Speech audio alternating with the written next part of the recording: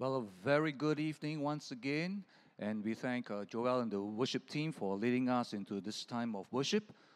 Once again, a very good evening, and welcome to this our online service. Yes, we're back into this online service thing again, but hopefully this time we won't be online for too long. But yes, as Joseph has also mentioned, we are now here in this, I want to say brand new, but it's not really brand new. But nevertheless, it's a newly renovated Pao Shen Lo. And as you continue to look around, you'll find that, there's still a few things that we still need to do. We're going to change the curtains, and the toilets is going to be revamped a little bit, and the Sunday school room is going to be tidied up. All right, so with that, we truly cannot wait for the day where we will be able to come back here once the COVID is given the go-ahead for us by the government to be clear. We can't wait to have our very first Sunday service live once again. But this is, of course, something for the future. But for now, can I invite you as we continue on in our service?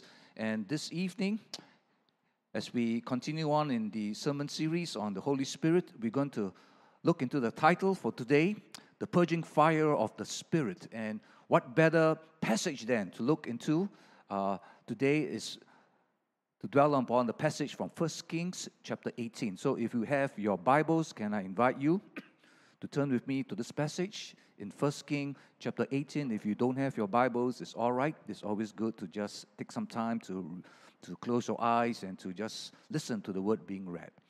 So you have your Bibles, let's turn to 1 Kings chapter 18. We're going to begin from verse 1. And the word of the Lord says that after many days, the word of the Lord came to Elijah in the third year, saying, "Go show yourself to Ahab, and I will send rain upon the earth." So Elijah went to show himself to Ahab. Now the famine was severe in Samaria, and Ahab called Obadiah, who was over the household. Now Obadiah feared the Lord greatly. And when Jezebel cut off the prophets of the Lord, Obadiah took 100 prophets and hid them by 50s. Sounds like they're also doing safe distancing. In a cave, and fed them with bread and water. And Ahab said to Obadiah, "Go through the land to all the springs of water and to all the valleys. Perhaps we may find grass and save the horses and mules alive, and not lose some of the animals." So they divided the land between them to pass through it. Ahab went in one direction by himself, and Obadiah went in another direction by himself. Verse 7. And as Obadiah was on the way, behold, Elijah met him. And Obadiah recognized him and fell on his face and said, "Is it you, my lord Elijah?" And he answered it, "It is I. Go, tell your lord, behold, Elijah is here." And he said, "How have I sinned that you would give your servant into the hand of Ahab to kill me? So as the Lord your God lives, there is no nation or kingdom where my Lord has not sent to seek you. And when they would say he is not here, he would take an oath of the kingdom or nation that they have not found you. And now you say, go tell your Lord, behold, Elijah is here. And as soon as I have gone from you, the Spirit of the Lord will carry you, I know not where. And so when I come and tell Ahab and he cannot find you, he will kill me, although I, your servant, have feared the Lord from my youth." Let's move on to verse 15. And Elijah said, "As the Lord of hosts lives, behold whom I stand. I will surely show myself to him today." So Obadiah went to meet Ahab and told him. And Ahab went to meet Elijah. And when Ahab saw Elijah, Ahab said to him, "Is it you, you troubler of Israel?" And he answered, "I have not troubled Israel, but you have, and your father's house, because you have abandoned the commandments of the Lord and followed the Baals. Now therefore, send and gather all Israel to meet me at Mount Carmel. And the 450 prophets of Baal and the 400 prophets of Asherah who eat at Jezebel's table." This is perhaps one of the most remarkable stories that is ever told in the Old Testament. You find that everything about it is vivid, it's dramatic. The characters involved here are colorful. The issues tremendous, and the outcome truly glorious. This is the story of a man named Elijah, the lone prophet who stood face to face with 450 prophets of Baal.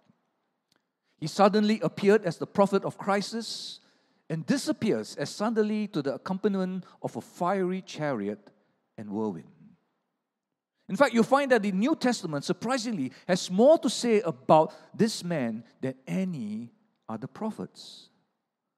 Stepping out to the unknown, this man of God first act was to lock the heavens by his prayers so that no rain would fall on the land for a staggering 3.5 years.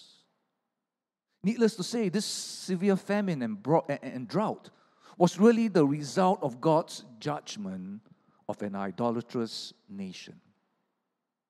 Now, despite not having any record of Elijah's earlier life, however, what we do know of this man is that he was completely obedient to the word of the Lord. And as read in the opening verse, you find that his act of obedience from Elijah's part was really to show himself to King Ahab, which brings us now to our story for today. But before unpacking our passage for today, let's turn to God in prayer for guidance. Let us pray. So, Father, we want to thank you that even as we gather together as your people, Lord, we ask for your Holy Spirit to just fall afresh on each and every one of us wherever we may be.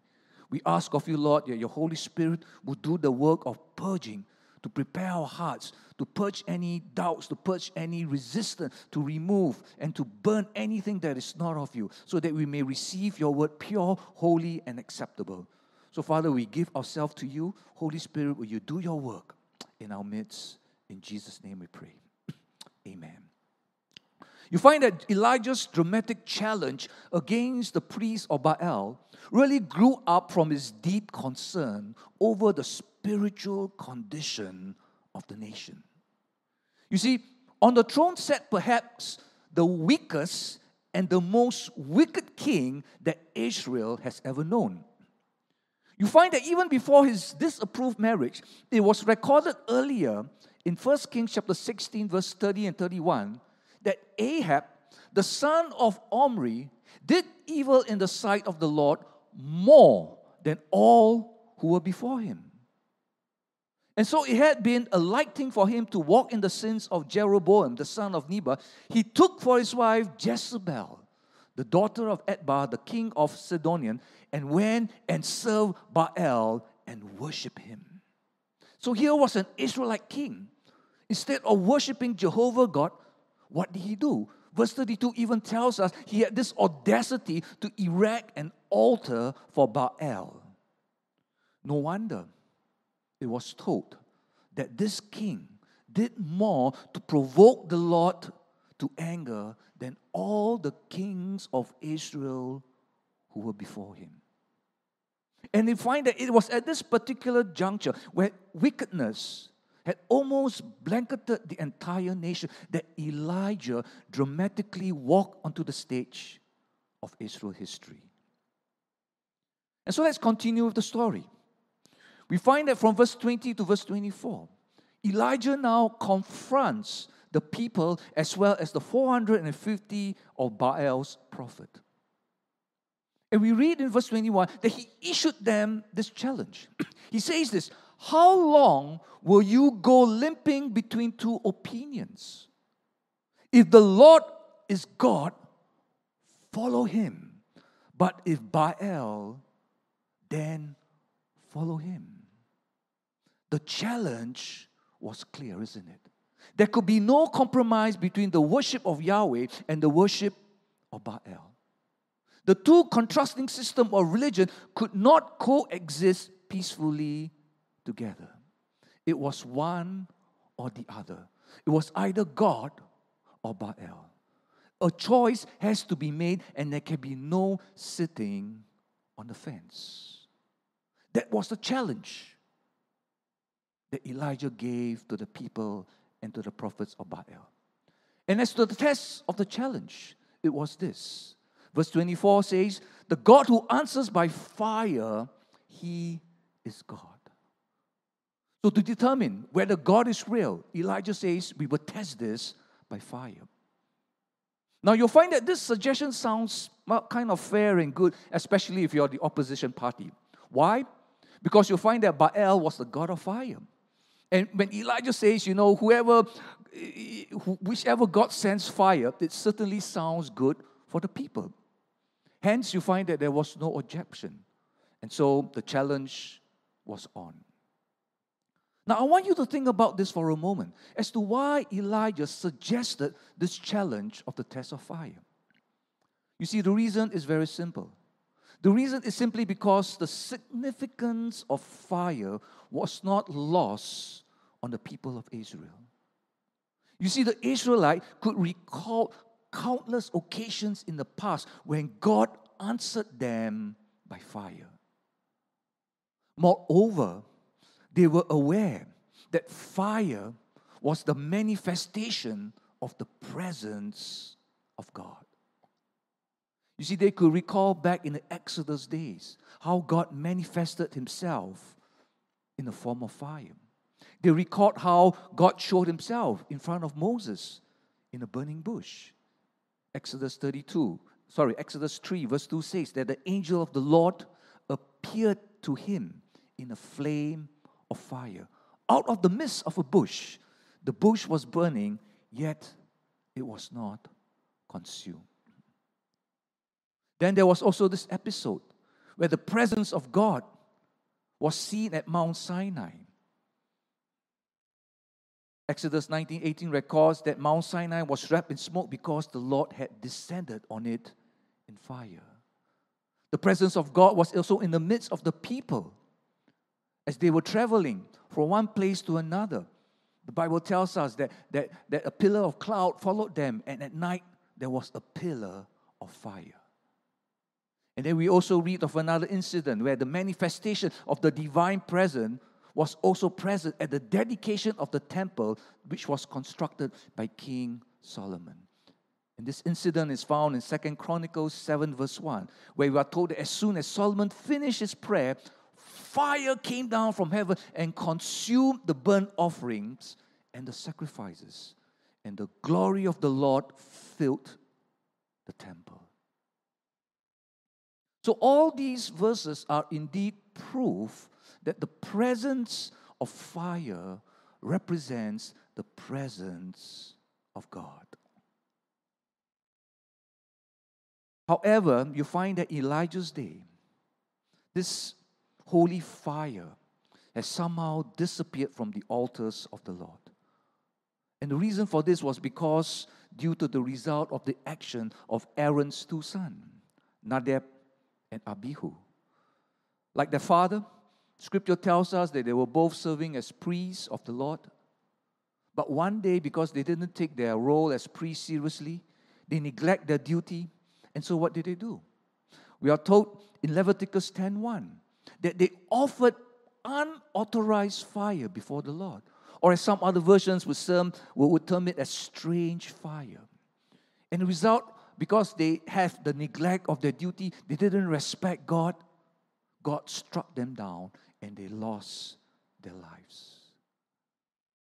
So you see, such was the significance of the symbol of fire in the Old Testament that we can also say the same in the New Testament. We see that in the announcement of the ministry of the coming Messiah, Jesus proclaimed these words. John the Baptist proclaimed these words. He says, He will baptize you with the Holy Spirit and fire. And we know that this prophecy was eventually fulfilled at the day of Pentecost, when the Holy Spirit really descended with power upon the assembled disciples. And when the Holy Spirit came, what was the symbol chosen to represent the Spirit? The answer in Acts chapter 2 verse 3 is this. It is fire. Because we are told that divided tongues as of fire appeared to all of them and rested on each one of them. So you can conclude, as we can see, that fire is indeed the sign of the Holy Spirit. And the Holy Spirit as fire has this ability to purge away anything that is impure. And you know, friends, in our days, the greatest lack in the life of you and I as Christians, as well as the church, is really this missing presence of the fire of God manifested by the working of the Holy Spirit. Churches today everywhere, some church are remaining status quo. They're not growing. Why?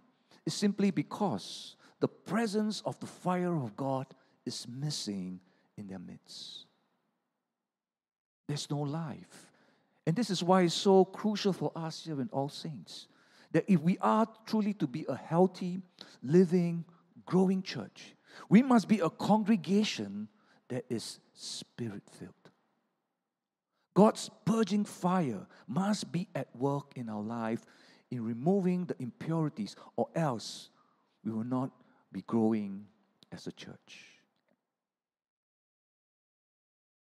So we find that the scene, as we come back to the passage here, so we find that the scene is set and the competition was now underway. If you read from verses 25 to verse 29, you find that the false prophets of Baal, they were the first to begin. And so as they sacrificed the bull offering, we have this rather hilarious portion. We are told that the prophets, they began to dance, they prayed from morning to noon, and yet there was no answer. And this even prompted Elijah to mock them. Elijah even told them this, he said, "Cry aloud, for he is a God. Either he's musing or he's relieving himself, or maybe he's on a journey, perhaps he's asleep and must be awakened." And undeterred, you find that the Baal prophets, they continue to cry even louder. They even cut themselves. And still there was silence. Nothing happened. No fire fell from above. Then it was Elijah's turn. And we pick up the story now in verse 30. And verse 30 tells us this. Then Elijah said to all the people, "Come near to me." And all the people came near to him. And Elijah repaired the altar of the Lord that had been thrown down. Elijah took 12 stones, according to the number of the tribes of the sons of Jacob, to whom the word of the Lord came, saying, "Israel shall be your name." And with the stones he built an altar in the name of the Lord, and he made a trench about the altar, as great as would contain 2 seahs of seed. And he put the wood in order, and cut the bull in pieces, and laid on the wood. And he said, "Fill 4 jars with water, and pour it on the burnt offering and on the wood." And he said, "Do it a second time." And they did it a second time. And he said, "Do it a third time." And they did it a third time. And the water ran around the altar and filled the trench also with water.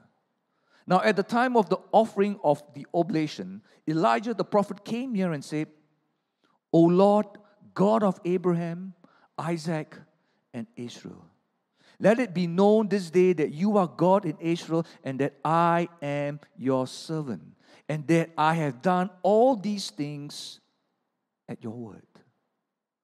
Now we continue to find that as soon as he finished this prayer, verse 38 reports that the fire of the Lord fell and consumed the burnt offerings. And not only the burnt offerings, we read that even the wood and the stone and the dust and the fire licked up the water dry that was in the trench.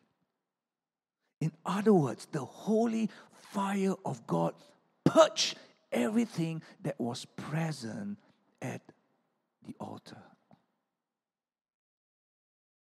Without a doubt, you find that the falling of that fire was really the climax of the Mount Carmel drama.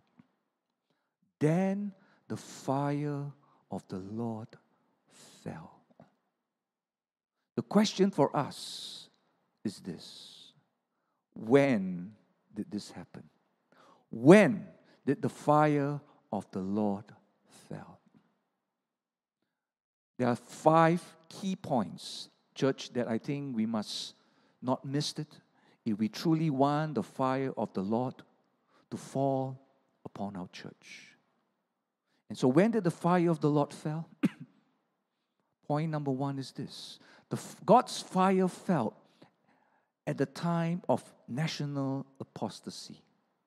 You see, as I already established, Jehovah worship, as mentioned, was at its lowest point as Baal worship was almost engulfed the whole of Israel. Spiritual darkness had enveloped the entire land. But it is when the darkness is the deepest, that's when the light is most needed. And for many of us, we may find that, we are living in this difficult situation.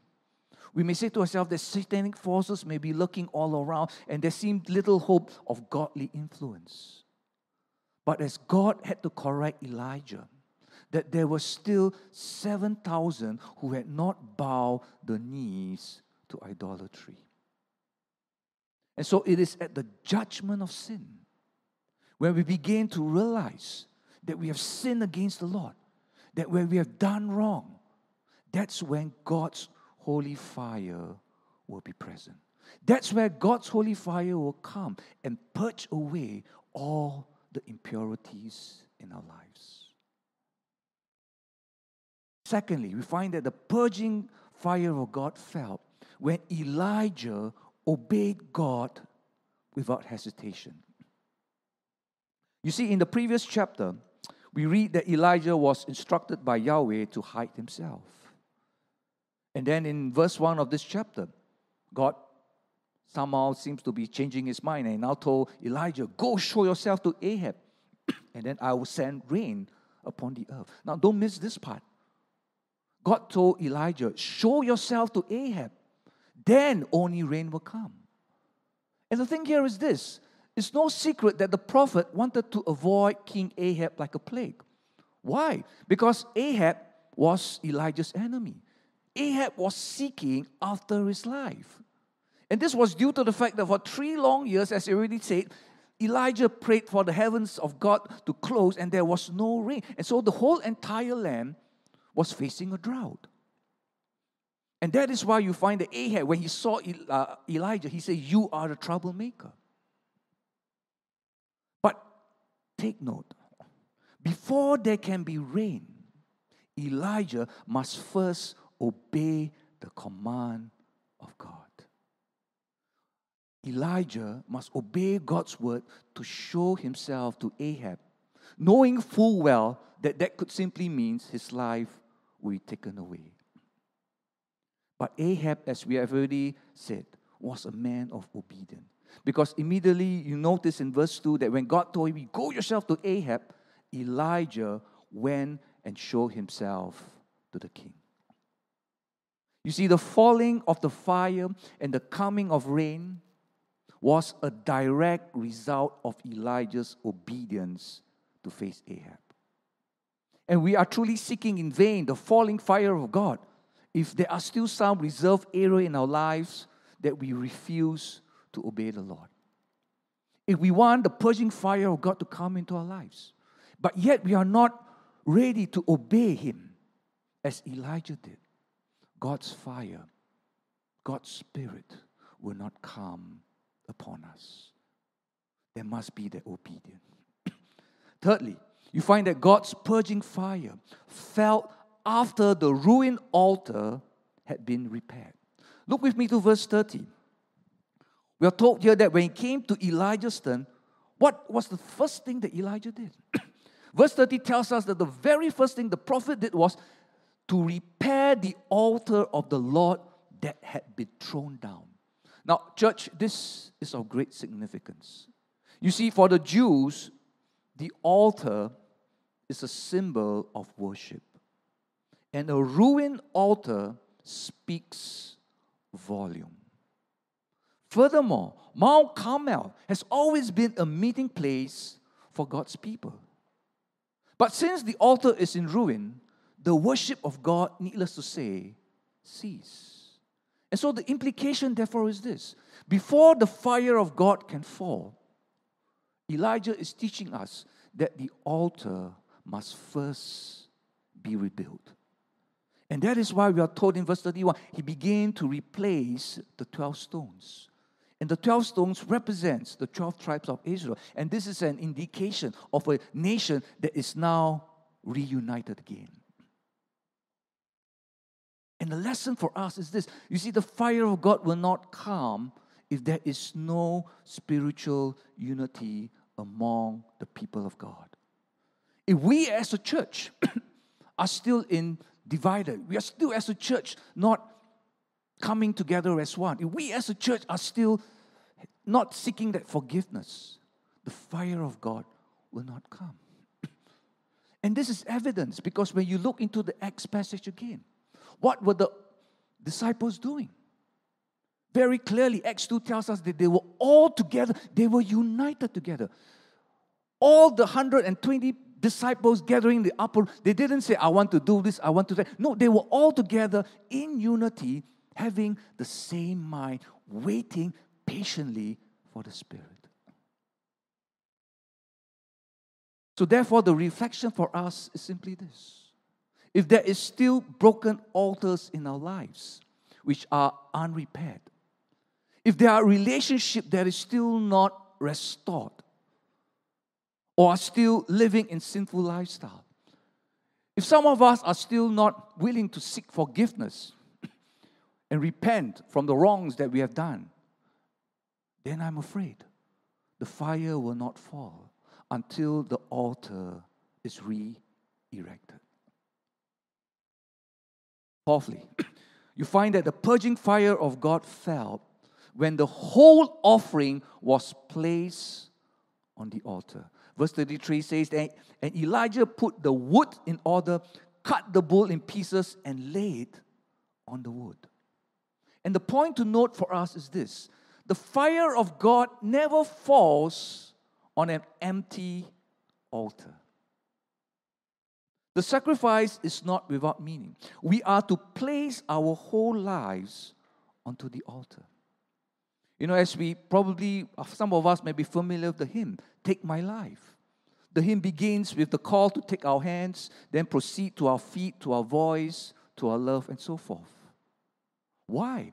Because God will not be satisfied with only a partial surrender. We can't say, Lord, just take my hands or take my leg. God wants all of us. God's fire will not fall if our all is not placed on the altar. So we must be willing to allow God to purge every part of our lives and not just one part. We cannot just say, Lord, purge this area, but the secret part of my heart you don't touch. And finally, we find that the purging fire of God fell only after Elijah prayed the prayer of faith. And listen again to the words of his prayer from verses 36 and verse 37. He prayed this. He said, Oh Lord, let it be known this day that you are God in Israel, and that I am your servant, and that I have done all these things at your word. Answer me, O Lord, that this people may know that you, O Lord, are God. What a contrast, isn't it? When you compare this to the yelling of the Baal priests as they begin to leap, they cut themselves, and calling to an unresponsive deity.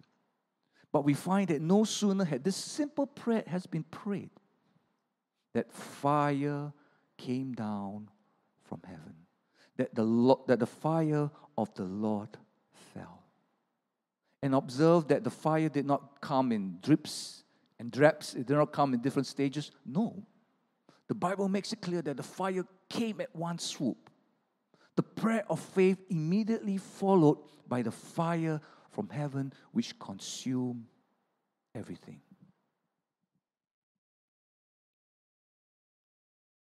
We want to come now to this last part of our sermon. And we want to look at what did the fire achieve when it came. What happened when Elijah prayed and the fire fell.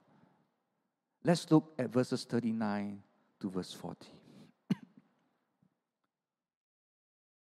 And when all the people saw it, they fell on their faces and said, "The Lord, He is God. The Lord, He is God." Remember the challenge of Elijah? Choose this day who you will serve. If God is Lord, serve Him. And the response that we get from the people is that they declare that the Lord is God.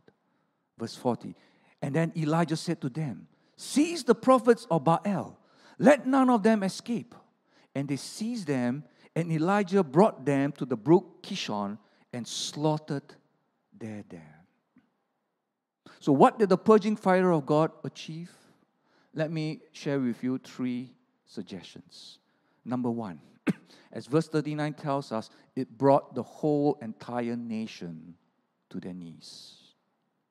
And when the people saw it, they fell on their faces and they said, "The Lord, He is God." The challenge was set, and Elijah was the victor. There can be no denial about the evidence of falling fire, as the crowd there saw it with their very own eyes. Nothing happened to the altar of Baal, but to the altar of Elijah. Fire came down, and they saw it for themselves. And to a godless world, God's fire, manifested in the presence of the Holy Spirit, would definitely draw attention. But for us, if God's fire is to fall upon us, the only response that we should react is none other than what the Israelites did. The only response that we can respond is to really bow down and repent. Secondly, we also see that the falling of the fire resulted in the death of the prophets. Elijah's first act of the victory was the command of the Baal's priests to be executed. Now we may say this sounds rather cruel, yeah? But we need to understand that the execution here merely symbolizes the removal of sin and the things which displeases God. Anything or anyone which rivals against the true God must be overthrown. But this was the very thing that the Israelites failed to do when they possessed the promised land. God told them that the promised land is yours. But what was the command? That they were to wipe out the inhabitants of Canaan. But the Israelites failed to do this. They didn't wipe out the entire people. They kept some of the idol worships. And worse, they intermarried with these people. And this resulted in their current calamity. So the total execution of Baal's prophet, it may sound cruel, but it was necessary. We must remove any sin that might cause us to influence us, to drive us away from the presence of God. And that is why Elijah told the people, take the prophets and execute them. And finally, you find that the falling fire achieved this. It accomplished the impossible. The falling fire of the Lord, as you recall in verse 38, consumed not only the burnt offerings, it is recorded that it consumed the wood, the stone, the dust, and the water. Now think about this. Who ever heard of huge stone, hard stones, being consumed? But yet, we are told that this was exactly what happened. The 12 stones, it can be said, represents the hardness of our hearts. And you see, it is only that purging fire of the living God that can accomplish this impossible by breaking down hard stones or hardened hearts. And this occurred at Pentecost, where the disciples' cowardice was burned up and it was replaced with courage. Their doubt turned to faith, and self-seeking to a passion.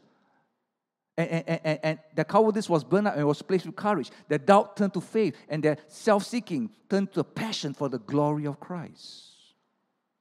That's what happens when the purging fire of God comes. It can accomplish the impossible in our lives. And you know, church, interestingly, as it so happens, tomorrow marks the day of Pentecost. The great day where God's purging fire came down on the early disciples. And in the same manner, you and I, we can receive the same fire of the Holy Spirit. Our church will grow. Our church will be one that is living and focusing on evangelism and discipling for the glory of God.